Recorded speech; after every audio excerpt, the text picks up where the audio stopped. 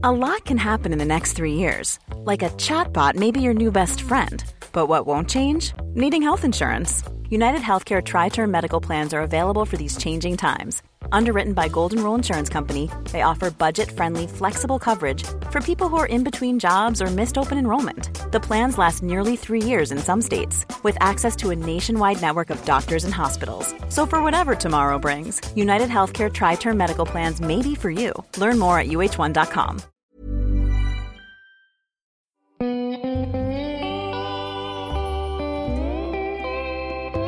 Cafe Lanzarote ja Lauri Saarilehto.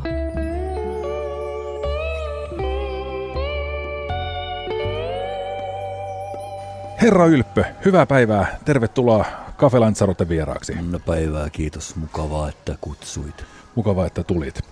Hei sulta on ilmestynyt uusi sinkku ja uusi albumi on tulossa valmisteilla. Valmis se on jo. Ai on? On se valmis. Ja no totta kai.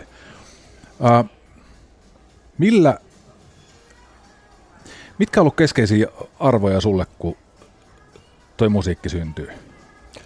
No toihan lähti avioerosta toi juttu liikkeelle. Ja mutta jos niin mennään arvoihin,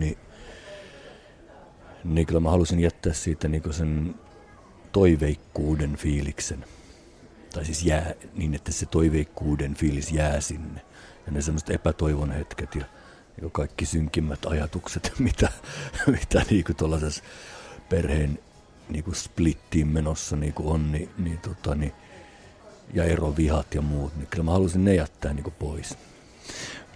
Miten toi... Siis ei sillä, että kun taide kestäisi sitä, että jos nyt ajatellaan jotain Ingmar Bergmania, niin onhan sitä aika rankkaa ollut sen, miten se on niin koko elämänsä tonne iskenyt niin taiteen alttarille. Mutta mä kuitenkin haluan tehdä niin pop-musaa ja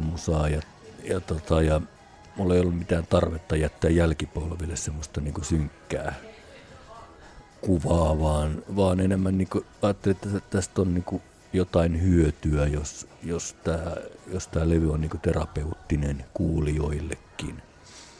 Sinänsä taiteessa niin hyödystä puhuminen niin on pelottava ajatus. Niin, vai onko? Koska niin, eikö se ole hyvä tarkoitus taiteelle? No joo, tavallaan, mutta se, että tavallaan taiteen niinku... Siinä on jotain, niin kuin mulle tulee mieleen kolmannen valtakunnan ajat helposti, jos aletaan puhua niin taiteen tämmöisestä niin hyötynäkökulmasta tai muusta, että musta siinä on myös kyse taiteessa tommosesta niin semmoisesta intuitiivisesta prosessista,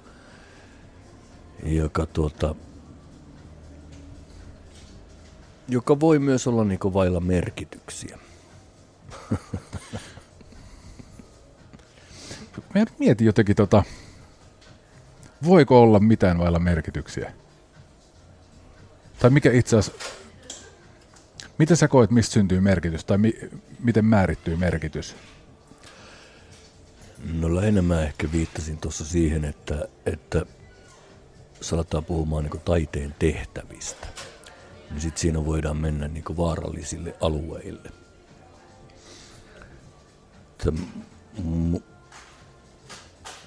Musta on niin yksilön tuntoja, eikä taiteella ole mitään niin adaptiivista merkitystä. Koska kyllä me lisäännymme ilman taidettakin. Toki maailma olisi helvetin ankea paikka ilman taidetta, mutta semmoista skenaariota on periaatteessa turha miettiä, koska se on niin absurdi ajatus.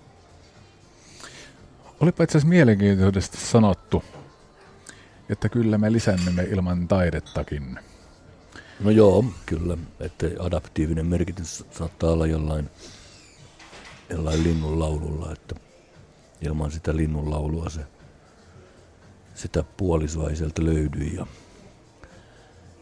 ja laji kuolee sukupuuttoon, mutta jos täältä nyt taide poistettaisiin, niin toki maailma olisi ankempi paikka, mutta niissäkin olosuhteissa, jossa taide on hyvin sensuroitua tai kiellettyä, niin ihmiset kuitenkin lisääntyy. Että silleen, niin kuin, jos mennään niin todella tuommoiseen niin diippiajatukseen, niin taiteella ei ole niin mitään merkitystä. Mutta toki siis yksilötasollahan sillä aina on, joo, mutta ei lajin säilymisen kannalta. Kuinka tärkeänä asiassa sä pidät sitä, just nimenomaan tätä yksilön näkökulmaa? Se, että sillä on yksilön kannalta merkitystä. No se on niin kuin kaiken perusta siinä mielessä, että turhaahan tätä olisi tehdä, jos ei tämä mulle merkkaisi mitään, tai kuulijoille. Että kyllä minä tykkään esittää musiikkia ihmisille. Jos ei siellä kukaan katsomassa ja kuuntelemassa, niin kyllä se varmaan jotain epätoivoa herättäisi. Ja sitten tietysti tulee kysymykseen semmoinen, niin kun, jos inhoreaalisesti tätä pyöritellään, niin onko kyseessä ammatti vai harrastus? Ja mulle tämä nyt on ammatti, niin toki mua kiinnostaa se, että kuunteleeko joku mun musaa. Tosin mä en sillä asialle voi mitään tehdä. Mutta sittenhän jos se muuttuu harrastukseksi, että 4 ihmistä kuuntelee sitä, niin se on silloin vähän niin kuin eri asia. Missä sun mielestä menee ammatin ja harrastuksen raja? Tai missä sulla menee? No siinä, että elättääkö itsensä sillä, mitä tekee. Raha ei sinänsä kiinnosta, mutta se on niin kuin fakta, että siinähän se menee se raja, että onko joku ammatti, että elätätkö sä sillä, saatko sä lapsille ruokaa pöytään omalla taiteellasi vai teet sä sitä vaan niin kuin omaksi huvikseesi? Ei se silti vaikuta välttämättä siihen, niin kuin mitä mä teen ja millä tavalla mä teen. Koska ei mulla ole niin kuin siihen, en mä mitään statistiikkaa seuraa, että paljonko Spotifyssa levyt soi. En mä tiedä edes mun 4 viimeisimmästä levystä mä en tiedä myyntilukuja, ja tää on täysi fakta. Koska mä oon ilmoittanut levyyhtiölle, että en mua kiinnosta, että mä en halua tietää, että mua kiinnostaa ainoastaan se, että kun mä menen keikalle, että onko siellä jengiä. Ja sitten jos siellä ei ole jengiä, niin sit mä oon ehkä tehnyt jotain väärin. Tai käpertynyt itseäni niin kuin totaalisesti siinä musiikin tekemisessä, mutta toistaiseksi jengiä on keikoilla, niin se riittää mulle. Se on se konkreettinen, mikä siitä tulee. Mutta jos jotain statistiikkaa alkaa seuraamaan, niin mä tuun hulluksi, koska mä oon kontrollifriikki. Ja se on asia, jota sä et voi mitenkään kontrolloida. En minä voi sitä päättää, että paljonko niin Spotifyssa musaa kuunnellaan. Toi on vähän semmoinen juttu, osut kyllä naulan kantaa, että niin ettei kontrollifriikkeyttä voi kontrolloida, niin kuin oikein sitäkään, tai sitä ehkä jossain tapauksessa voi, mutta kun musta tuntuu, että toi niin yleismaailmallisemminkin vähän ongelmallista, että jotenkin hirttäydytään ja ripustaudutaan johonkin statistiikkaan. Miten sä pystyt tavallaan ignoraamaan sen pään sisällä? Miten siitä ei tule merkityksellistä sulle? Tosi helposti. Se vaan jostain vaiheessa yksinkertaisesti lakkas kiinnostamasta. Tiedätkö itsekään miksi? Mä luulen, että mä oon vähän semmoinen ihminen, että mä saatan stressata asioista. Ja mä huomasin, että elämä on paljon helpompaa, kun mä en seuraa mitään tommosia juttuja. Ja mä oon kuullut kauhukuvia artisteista, jotka herää niin kuin keskellä yötä tarkistamaan jotain statistiikkaa. Jostain Facebookista ja muusta. Ja mä en edes osaa katsoa mistään mitään. Mä oon teknisesti silleen niin kuin lahjaton. Niin musta on helvetin nastaa, että ei välitä tommosista asioista. Mä oon mieluummin bohemi. Onko toi päätösasia, onko toi luojan lykky vai onko toi mahdollisesti jopa ton kauhukuvan kautta tuli mieleen, että onko toi jopa pelko, joka on aikaan saanut sen, että sä et... Mä en oikein usko, että se on defenssi, koska silloin se viimeisin levy, milloin mä sen statistiikan on seurannut, niin myi kultaa, että hyvinhän meni. Mutta sitten jostain syystä se vaan lakkas kiinnostumasta ja tuli varmaan muita asioita, perhe-elämää ja tommosta. Ja sitten mä vaan huomasin sen, että kappas mä en muuten tiedä yhtään, kun joku puhui jostain levymyynneistä. Taisi olla Yrjänä tuossa naapurissa, niin sitten mä huomasin, että ootas nyt, enpäs muuten tiennyt sitä mitään, että miten nämä levyt on mennyt. Mutta levyyhtiö on halunnut tehdä uutta sopimusta aina, niin kai se sitten riittävästi on myynyt ne levytkin. Ja sitten tavallaan niin kuin se, että se muuttui semmoiseksi, mulla ei ole mitään vastaan niin kuin suoratoistopalveluita. Mustahan se on niin kuin, sehän on niin kuin musadikkarin taivas. Ja mutta siinä vaiheessa, mutta mä huomasin, että kun ei ole enää sitä fyysistä kappalemyyntiä, niin se muuttui niin sekavaksi se. Että kun jos nyt aletaan pilkkoa tätä palasiksi, että mitä niin kuin menestys tarkoittaa, niin onko se YouTube-seuraajat, onko se Spotify-kuuntelijat, onko se Apple Musicin kuuntelijat, onko se keikkasuksee, onko se fyysinen myynti, onko se radiosoitto, onko se medianäkyvyys. Nämä on niin kuin kaikki menestyksen mittareita. Ja nämä on vielä täysin eri mittareita eri artisteille. Että jollekin saattaa olla niin kuin 100 000 Instagram-seuraajaa, mutta se ei koskaan myisi yhtään levyä. Joku yöyhtye saattaa myydä niin kuin fyysistä levyä tosi hyvin. Ja sitten niillä saattaa olla heikosti jotain niin Spotify-seuraajia. Ja jollain nuoremmalla artistilla luonnollisesti se on täysin päinvastoin. Että kuulijailla ei ole edes CD-soitinta. Niin sitten, niin kuin ei itsellänikin tällä hetkellä,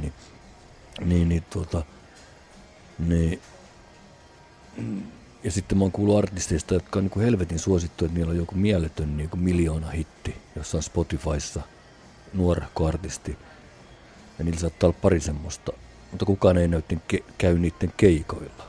Eikä niillä oikein ole edes keikkaa, koska keikkamyyjä ei pysty niin kuin rakentamaan, koska niillä ei ole niin kuin tunnin settiä.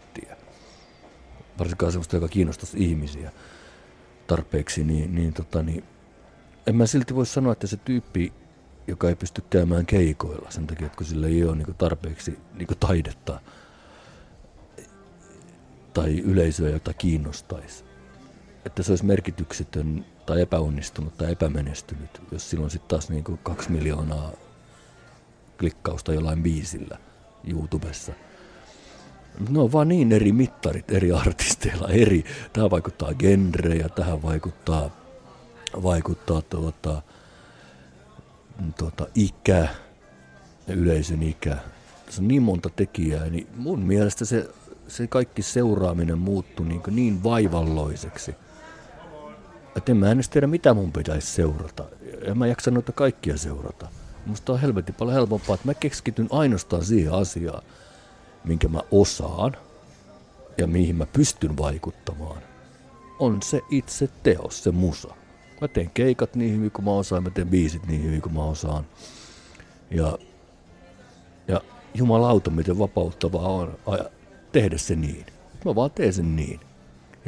Ja sitten, ja se ihan hirveä urheilutermi, että katsotaan mihin se riittää. Mutta eihän se niinku, paremminhan se sopii tähän kuin urheiluun. Tässähän sitten ei niinku mitään muuta voi tehdä sen jälkeen, kun katsoo, mihin se riittää. Paitsi että sä et nyt vaan kato. Niin, eikö mä katso vaan mihin se riittää niin kuin sit siellä keikoilla. Mutta en mä ole tästä ahdistunut enkä koe tätä niin kuin defenssiksi, koska mielestäni mulla on mennyt ihan hyvin. En mä nyt ole mikään cheekki, mutta mä en ole myöskään sellainen täysin vaiettu artisti, jota kukaan ei kuuntele eikä kukaan tiedä, vaan kyllä nyt kun tää uusi sinkku tuli ja uusi levy tulossa, niin kyllä ne puhelimet on alkanut soimaan, että nytkin sä pyysit mut podcastiin ja televisio-ohjelmiin pyydetään ja muuta ja hienoa palautetta tulee, niin sehän menee ihan hyvin näin. Mulla on kuitenkin juuret tuolla semmoiset, niin kuin, että mä en hirveästi seuraa omien kollegojen tekemisiä, mutta mä yleensä seuraan sitten vähän mun vanhempien kollegoja, niin kuin jonkun Röyhkän ja Nurmion ja tollasten, niin kuin ne kiinnostaa mua, mitä ne tekee, niin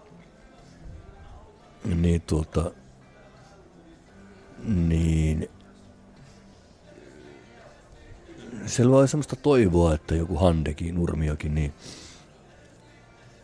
sillä on varmaan vuodelta 1979 joku niin viimeisin hitti.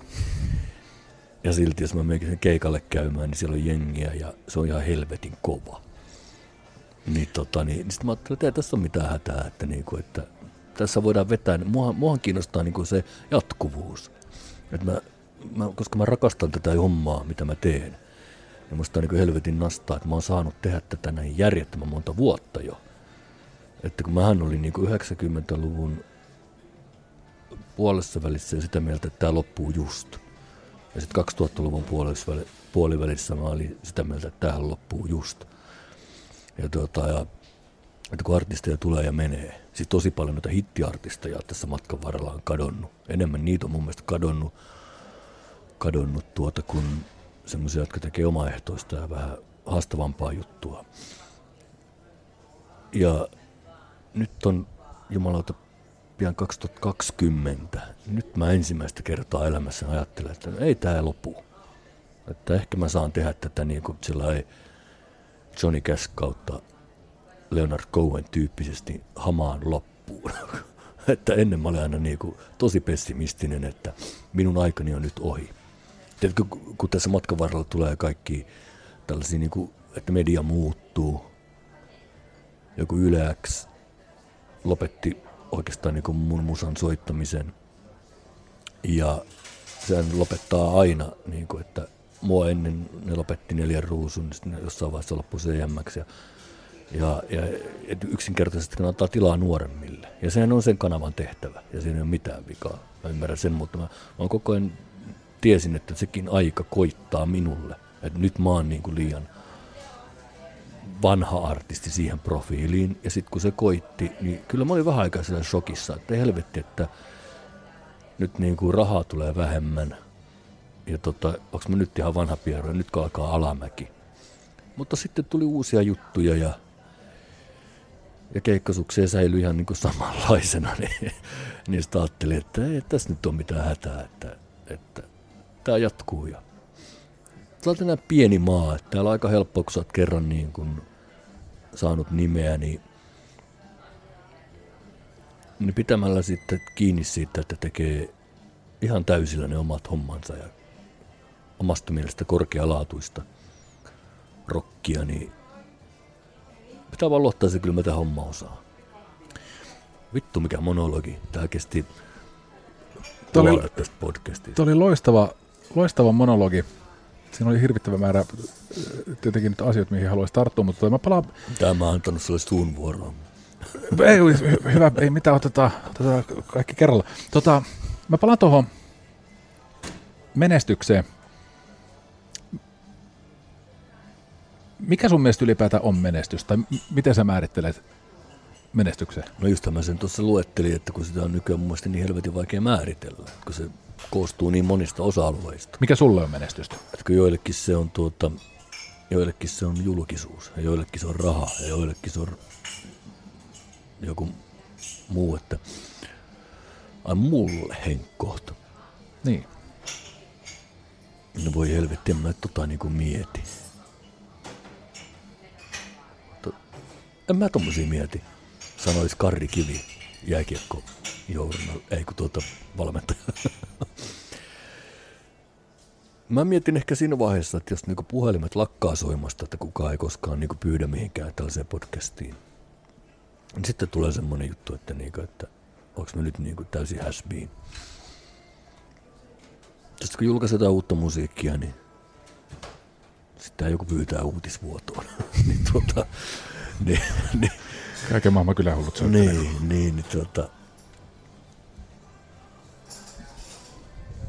No, menestys. Sehän on semmoinen kyllä se on ristiriitainen ja semmoinen hankala aihe. Tai se on jotenkin kiusallinen aihe. Kun se pitää suhteuttaa, että menestys suhteessa johonkin. Mun mielestä menestys on semmoista vertailua ja se on siinä mun mielestä semmoista rumaa.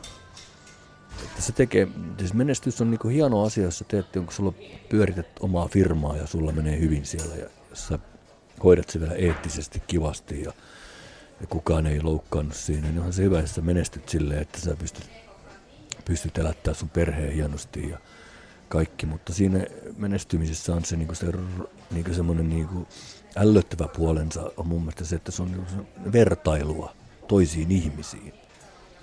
Koska onko mitään menestystä, jos ei ole mitään vertailukohtaa? No kun mä oon vähän miettinyt... Että siis, jos mä vertaan mun menestystäni johonkin huittislaiseen demobändiin, The Pumpernickels, joka on itse keksitty nimi tällaisia. Loistava nimi. Joo, kyllä. Jos tämä Pumpernickels niinku käy 4 kertaa vuodessa keikalle ja siellä on 4 ihmistä, niin toki mä oon siihen verrattuna sit tosi menestynyt. Mutta sitten jos mä vertaan itteni Metallicaan, niin mä oon niinku ihan pohjasakkaa. Ja silloin tämä menestyksen määritteleminen on mun mielestä täysin absurdia. Mihin sä vertaat? Että mihin mun pitäisi verrata sitten sitä? Mutta voiko menestys olla sun mielestä synonyymi onnistumiselle? Tai sukulaissana?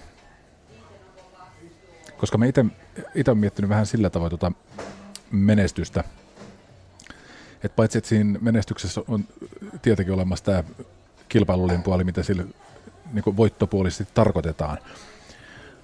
Mutta sitten kyllä mä esimerkiksi, vaikka nyt sitten tämän Café Lanzarote kanssa, mä koen tämän menestyneeksi, koska mä pystyn tekemään tätä sillä tavoin, että tämä on se, mistä mä haaveilen ja mä oon siinä onnistunut, niin onhan se tietynlaista menestystä, niin kuin ainakin itselle. On, ja mitä tuohon onnistumiseen menee, niin jos sä olisit täysin epäonnistunut, niin et sä tätä pystyisi jatkaa. Että kai se nyt jollain tavalla totta kai liittyy toisiinsa. Taiteessa voi kyllä ehkä käydä niinkin, että jos epäonnistuu tosi, tai siis median suhteen, niin voi käydä niin, jos epäonnistuu totaalisesti, niin voi saada sitäkin kautta hetkellisen menestyksen. Asioilla on puolensa. Että tähän viitaten voisin tilata helvetinmoisen määrän kolaa tähän pöytään ja miettiä, että onko se liian hapokasta. Niin sä puhuit Afrikolasta. Ei, kun mä puhun Kola-Ollista. Joo. Sopiiko muuten, että tilaan uuden oluen? Sopii. Tää on vaan sellainen, no käydään tilaamassa. Otetaan töttören mukaan. Aha, okei. Mennäänkö me? No niin, me mennään tähän tiskille. Me ei keskeytetä. Tätä ei leikata. Piuhat. Eli tästä on nyt kosketushäiriötä, niin saattaa muuttaa tilanteen. Okei, tässä on sellainen. Okei, tähän. Pakko ottaa tuo laite mukaan, tuo äänityslaite, kun tätä ei se kulma katkaista. Me tehdään niin spontaani suoraan lähtö. Saisinko tumman leffen, kiitos. Mulla on muuten lompakko heitua pöydässä. No, mä teen luurit tähän eikä hakemassa. No niin. Eli nyt mun pitää vetää yksin tätä kafea. Jaha, nyt se tiputti ne luurit tänne lattialle. Tähän menee hyvin. No niin.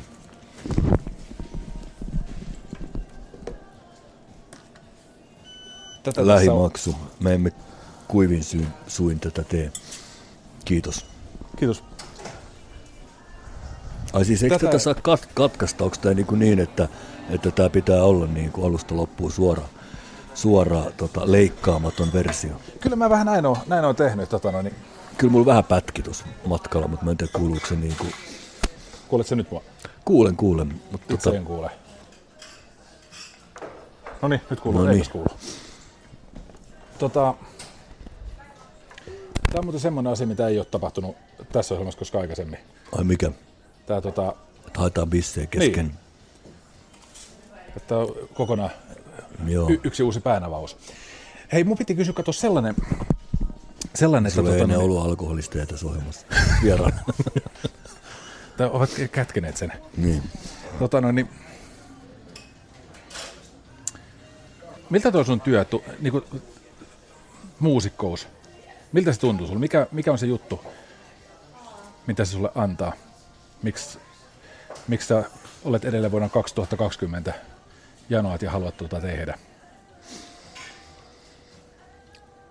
Kysyn nyt jumalauta jotain spesifimpää. Tästä tulee helvetti. Ihan loputon monologi. Joo. Ymmärsitkö nyt, että sä laitoit sellaisen niin kuin niinku kysymyksen tuossa, mikä niinku kattaa koko maailman kaikkeuden. Nämä muuten välillä pätkii vieläkin nämä luurit mulla, mutta jos ei sen äänitykseen vaikuta, niin no niin, pitää. No Ymmärsin. Laulujen kirjoittaminen on minusta mukavaa. Kuvataide, sekin on musta mukavaa. Liikkuva kuva menee kuvataiteen ohi mulla nykyään ihan täysin. Elokuvat, elokuvaus, oma koko pitkä elokuva on tekeillä. Hiring for your small business? If you're not looking for professionals on LinkedIn, you're looking in the wrong place. That's like looking for your car keys in a fish tank. LinkedIn helps you hire professionals you can't find anywhere else, even those who aren't actively searching for a new job but might be open to the perfect role. In a given month, over 70% of LinkedIn users don't even visit other leading job sites. So start looking in the right place. With LinkedIn, you can hire professionals like a professional. Post your free job on linkedin.com/people today. Ja kirjoittaminen on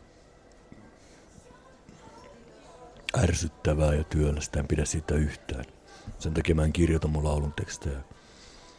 Siis kirjoitan niin konkreettisesti, vaan mä vaan laulan ne demot suoraan. Mä teen silleen niitä.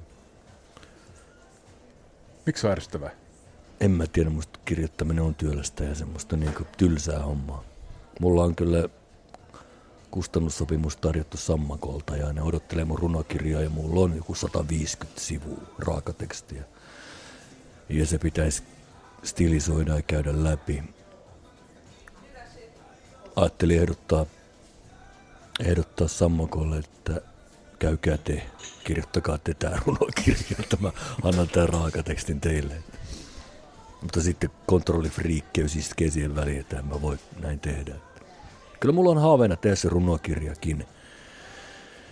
Ja mutta mä en tiedä mikä siinä on, että kun mä hyvin mielelläni tartun esimerkiksi siihen, että mä alan leikkaa mun elokuvaani niin kuin kuvattuja kohtauksia aina uudestaan erilaiseen muotoon. Ja se on musta tosi hauskaa.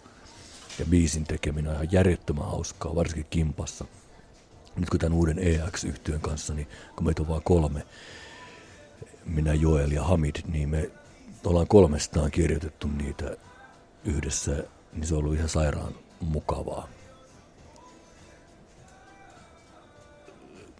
Mä en tykkää treenaamisesta ollenkaan. Musta vitun tylsää olla vaikka Maikarvan treeneissä treenaamassa jotain keikkasettiä. Mutta uuden luominen on aina kiintoisaa. Lukuun ottamatta kirjoittaminen. Osaatko sanoa miksi? Ai miksi se kirjoittaminen vai miksi uuden luominen? Niin, uuden luominen. Se on niin jännittävää, että jos tässä nyt lähtee siitä, että kun varmaan paljon ihmisiä, jotka ei ymmärrä niin taiteen tekemisestä mitään, minkä suo on heille, ja pitää, että me ollaan vaan pelkkää boheemeita ja me ollaan yhteiskunnan loisia,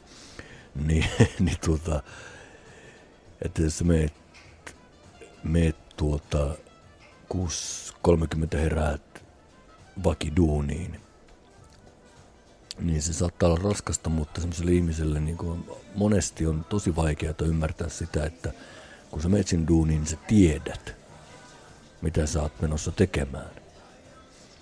Taiteilija joutuu luomaan tyhjästä kaiken.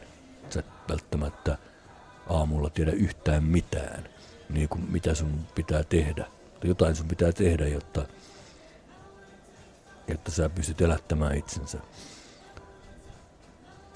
Että se niinku taiteilijuudessa on niinku haastavaa ja raskasta, että sun pitää luoda tyhjästä.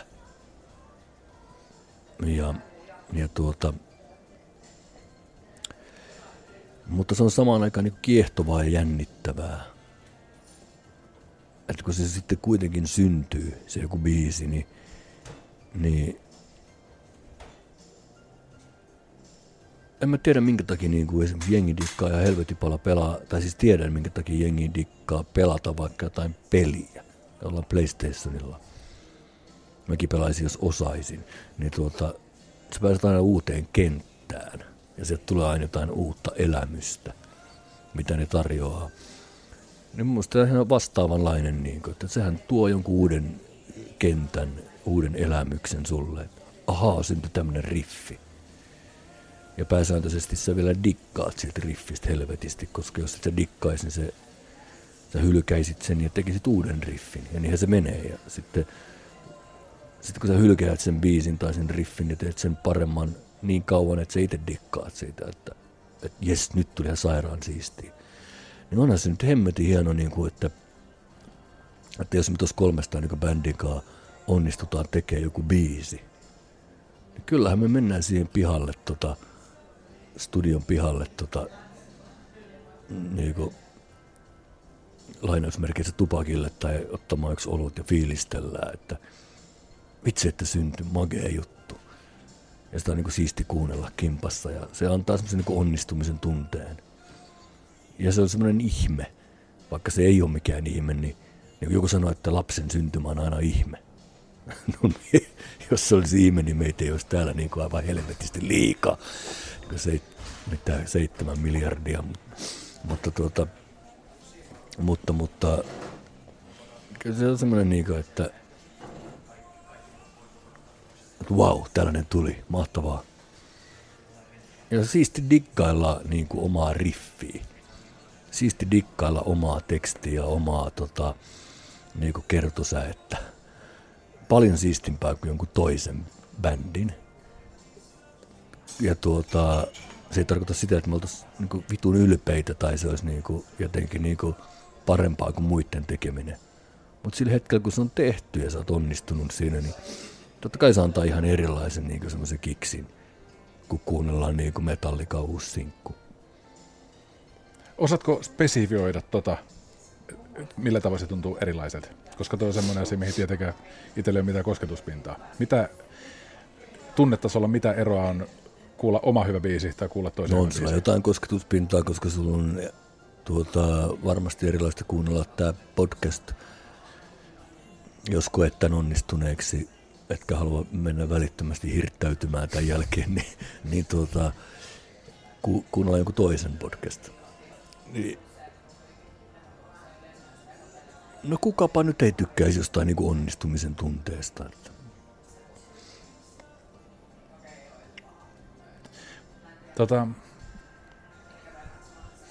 Se on kivaa. Aika moni asia tässä elämässä on kivaa. Ja näin olisi sanonut 5 vuotta sitten. Mikä sen on muuttanut? Aika. Turtuminen. Piti kysyä, että mitkä sulla on ylipäätään tuossa, no, vaikka musiikin tekemisessä, mitkä sulla on sellaisia hetkiä, niin kuin voiton hetkiä, mitkä on ne asiat, mitkä saa sut kokemaan, että olenpa onnekas, onpa kiva, että saan tehdä tätä. No mulla on ollut vähän niin kuin päinvastoin toi, että mä olin 8-vuotias, kun mä ikään kuin päätin mun unelma-ammattini, että mä haluaisin rock-laulajaksi. Ja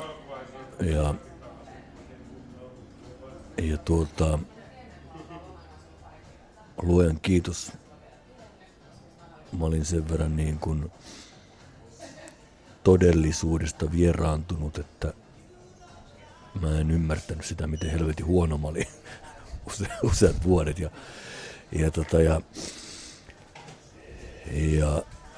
Mutta sitten kun, niin kun se unelma toteutui, että sain itselleni orkesterin, niin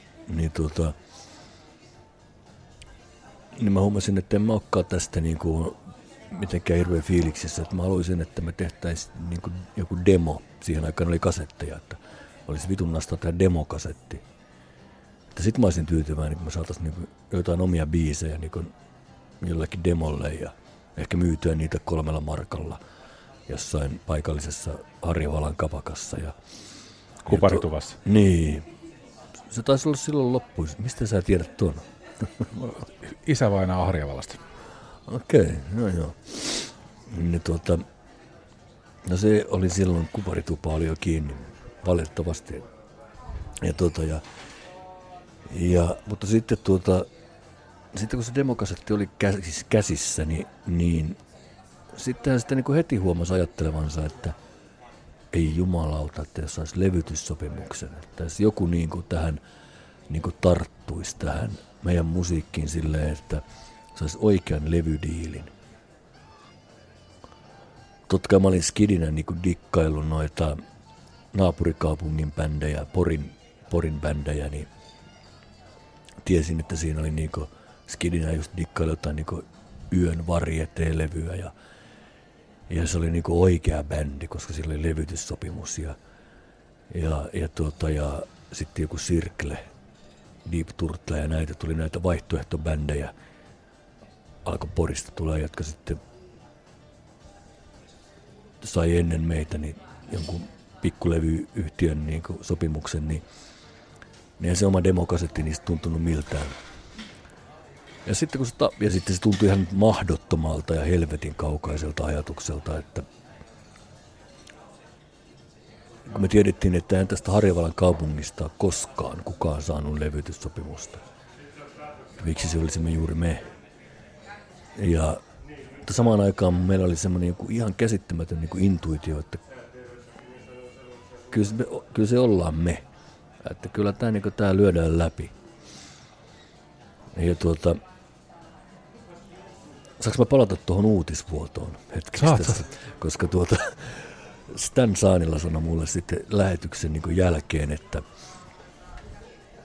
että se on tavannut mut joskus helvetin kauan sitten stadissa jossain tyyrin koronan terassilla ja mä oon antanut sille meidän ensimmäisen levyn, joka oli omakostainen levy ja sanonut sille, että sä saat tämän ilmaiseksi yhdellä ehdolla, että et koskaan myy tätä. En tietenkään itse muistanut tätä juttua lainkaan. Ja Stan Saanila ei silloin ollut tunnettu, enkä minäkään. Ja nyt hän sanoi, että hänellä on se edelleen, että hän ei ole myynyt. Ja mulla itsellä ei ole sitä, mä oon hukannut se. Mutta joku sellainen meininki siinä oli, että jumalauta, että me niinku tehdään tämä juttu. Että mehän ei haluttu tehdä niinku sitten niitä demokasetteja ja me ei haluttu tehdä mitään sinkkuu tai EP:tä, vaan päätettiin, että me tehdään koko pitkä itse. Että se on niinku juttu. Siinä oli niinku semmoinen joku niinku, mä en kutsu kunnianhimoksi, koska mä inhoan sitä termiä, vaan sanon, että intohimo on paljon parempi sana. Ja sitten sitten me saatiin Atelta, en olisi parempaa toivonutkaan, niinku, että tulee niinku Love Recordsin ukko, jonka niinku artisteja on dikkaillut, niin tuli jopa Harjavaltaan asti ja tarjosi sen levydiilin. Ja sitten mä huomasin, että kun me saatiin se levydiili ja se levy tuli, niin ei musta tullutkaan niinku maailman onnellisinta ihmistä. Että nyt mä oon saavuttanut jotain niinku aivan helvetin paljon enemmän kuin mitä mun lapsuuden unelma on. Mä sitten ajattelin, että olisipa kiva, että joku ostaisi tätä, että pääsisi listoille. No, sitten kun muutama vuosi sen jälkeen niin kun päästiin listoille, niin sitten ei ollut siihenkään tyytyväinen, vaan ajattelin, että ei jumalauta, ei tämä mitään, että meidän pitää olla niin lista ykkösiä. Ja meillä pitää saada kultalevy. Ja meillä pitää päästä niin kuin Emma Pystin saajaksi ja mitä kaikkea tämmöistä. No ei se Emma kyllä, se ei ollut kyllä missään vaiheessa mielessä, mutta niin kuin, että nyt niin kuin kultalevy, että nyt ollaan niin kuin kovia rockistaroja. Ja sitten kävi niin, että mä saavutin ne kaikki. Ja huomasin, että mä en ole edelleenkään onnellinen. Ja sitten mä rupesin miettimään, että mikä niin kuin riittää. Ja sitten se hahmottui vähitellen, että se on se jatkuvuus. Että saada tehdä tätä juttua. Että se on se, mikä riittää itsessään. Että saa tehdä tätä, mistä dikkaa. Että jos tämä loppuu, että mä en saa enää tehdä tätä. Että ketään ei kiinnosta, yksikään levyyhtiö ei halua niinku julkaista sun levyä ja kukaan ei halua enää niinku sua keikalle, niin sitten se on ohi. Ja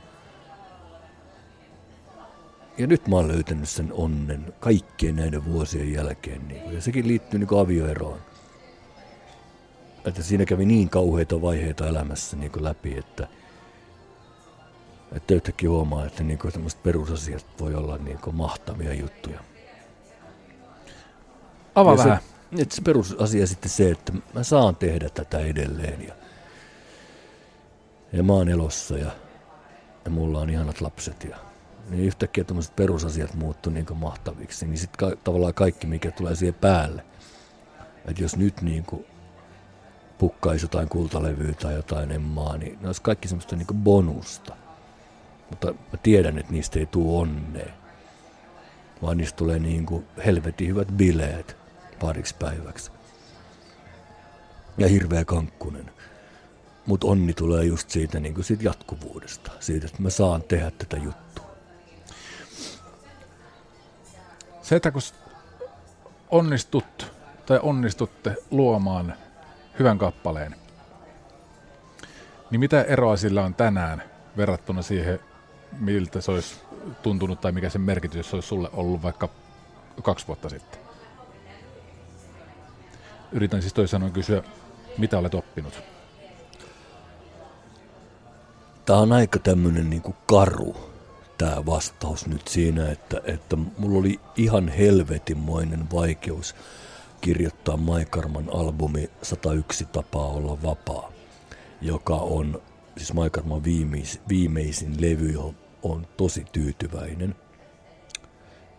Mutta sen kirjoittaminen oli todella tuskallisen vaikeata, koska vietin semmoista niin kuin perheenisän identiteettiä. Ja mulla ei ollut niin kuin mitään sanottavaa. Että mä joudun 2 vuotta miettimään niin kuin niitä sanotuksia. Että tuli niin kuin jotain. Ja toki mulla oli sanottavaa, mutta se valkeni mulle sitten paljon myöhemmin vasta. Meidän basistihan tajusi sen sitten niin kuin heti, kun se kuuli sen levyn, että mistä tämä levy kertoo. Mä itse tajusin se vasta vuosi tai puoli vuotta julkaisun jälkeen. Ja sitten taas tämä tuleva Herra Ylpeät EX-levy nimeltään Lovi, niin tämähän on taas sellainen, että tätä ei tarvinnut edes kirjoittaa. Että tämä niin kutsutusti Sallin, että Kliseen kirjoitti itse itsensä. Eli heti kun tuli niin kuin elämässä semmoisia niin kuin tosi epätasaisia vaiheita, niin yhtäkkiä oli niin kuin helvetisti sanottavaa. Joka aika sellainen karu, että vaatiiko se nyt jonkun tämmöisen niin kuin haavan tai särön ihmisessä, jotta pystyy kirjoittamaan jotain. Vaatiiko se? Näköjään se vaatii, joo. Kyllä se jotenkin niin kuin vaatii sen, että jos sä oot ihan täysin niin kuin tasapainoinen perusjamppa, niin ei välttämättä ole mitään semmoista kiinnostavaa sanottavaa. Että kyllä taiteessa pitää olla vähän niin kuin jostain suunnalta rikki. Tai en minä tiedä, niin kuin, että pitääkö, mutta itse koen niin, että silloin tulee vaan vahvempaa niin kuin matskua. Kun ja helpommin. Kun sulla on sanottavaa, ja sä sanot sen kappaleeseen, niin kopioituuko se asia siihen musiikkiin vai siirtyykö se asia siihen musiikkiin? No, musta se musiikki niin lähtee tunnelmasta aina. Että on niin kuin varmuus siitä, että minkä tunnelman nyt haluan tähän lauluun. Se on se A ja O, että mikä tunnelma sulla on niin kuin sinä päivänä ja sä tiedät suurin piirtein, että mistä sä haluat niin kuin nyt kirjoittaa, mistä sä haluat, niin kuin, mistä haluan laulaa, niin totta kai se tunnelma sit siirtyy siihen musaan. Sä puhuit tuossa aluksi toiveikkuudesta. Että haluat, että tämä uusi Lovi-albumi välittäisi yleisölleen sen toiveikkuuden. Mikä vaikutus sillä, että se toiveikkuus välittyy sinne yleisölle, on sun omalle henkilökohtaiselle toiveikkuudelle?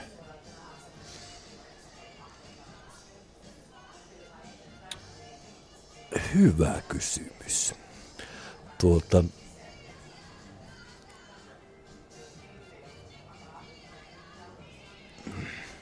Jos mä nyt käännän tämän niin kuin jotenkin niin päinvastoin, jos mä tekisin jotain niin kuin tosi lohdutonta kamaa, niin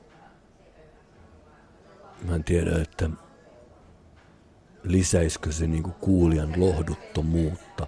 Todennäköisesti joo, jos se olisi oikeasti lohdutonta. Sitten eikö mulla on nyt tässä tämmöisessä niin kuin kapakassa, ja täällä ei luen kiitos enää soi ne viikonloppuisät. Ja musta mikään musa ei ole niin synkkää kuin se, mikään black metal ei ole ikinä päässyt lähellekään siihen sfääreihin, mitä on joku tämmöinen niinku tietty suomi-iskelmä. Mutta ehkä nekin on antanut lohtua joillekin, en tiedä. Musta tuntuu, että ei, että moni on hukkunut pulloon niiden biisien takia. Mutta jos mä niinku kokisin, että ne mun kuulijat niinku muuttuu saa jonkun lohduttoman niinku tunteen jostain mun laulusta, niin ensinnäkin mulla tuli heti semmoinen olo, että miksi helvettis kuuntelet tätä? Että jos tulee tästä paska fiilis, niin älä kuuntele. Ja sit tosta syntyy semmoinen niinku negatiivisuuden niinku noidankehä.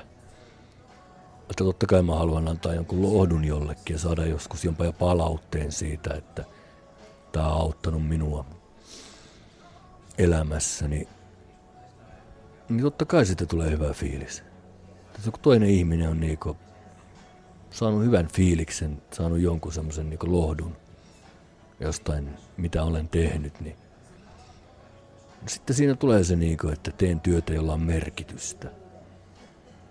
Että jos myyt HK Sinistä jossain kaupassa, niin kai silläkin joku niinku merkitys on, mutta ei siltä kukaan tule koskaan kiittämään. Tai en minä tiedä, en ole kokemusta, mutta musta sillä on tärkeää, että me tehdään semmoista työtä, jolla on niinku jotain merkitystä. Uskotko sä omiin sanoja enemmän, jos muut uskoo sun sanoja? No joo, siinä vaiheessa kun kirjoittaa, niin ei niin mieti yhtään, että mä uskon ne kyllä ihan täysin.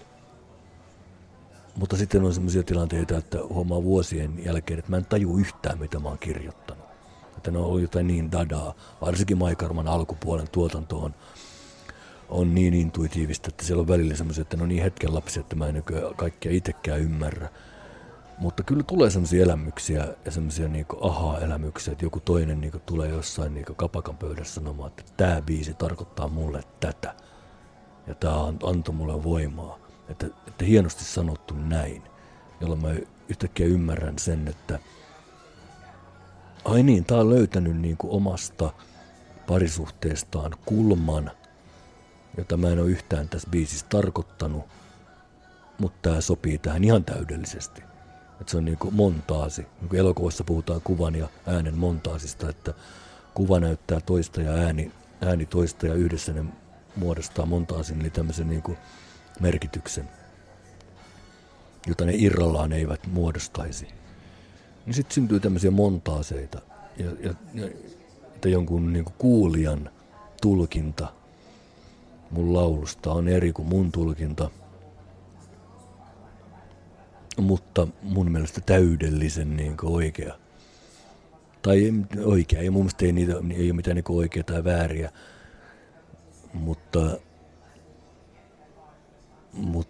että, tai no okei, on joskus ihan täysin vääriäkin tulkintoja, että paskat tätä, tarkoita ollenkaan, että painu helvettiin siitä.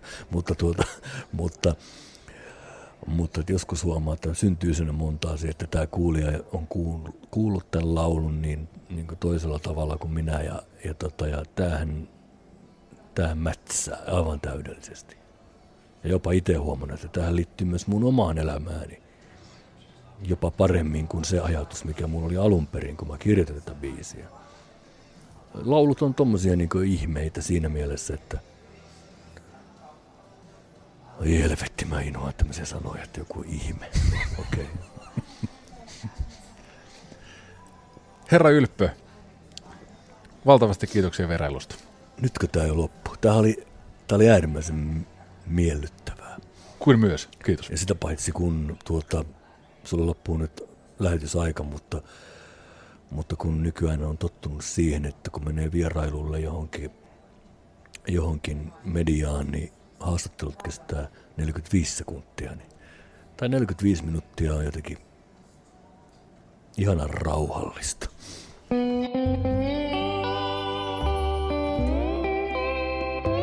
Cafe Lanzarote ja Lauri Saarilehto.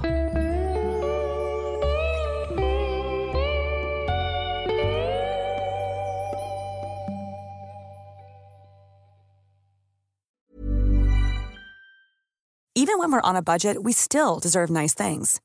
Quince is a place to scoop up stunning high-end goods for 50 to 80% less than similar brands. They have buttery soft cashmere sweaters starting at $50, luxurious Italian leather bags, and so much more. Plus, Quince only works with factories that use safe, ethical, and responsible manufacturing. Get the high-end goods you'll love without the high price tag with Quince. Go to quince.com/style for free shipping and 365-day returns.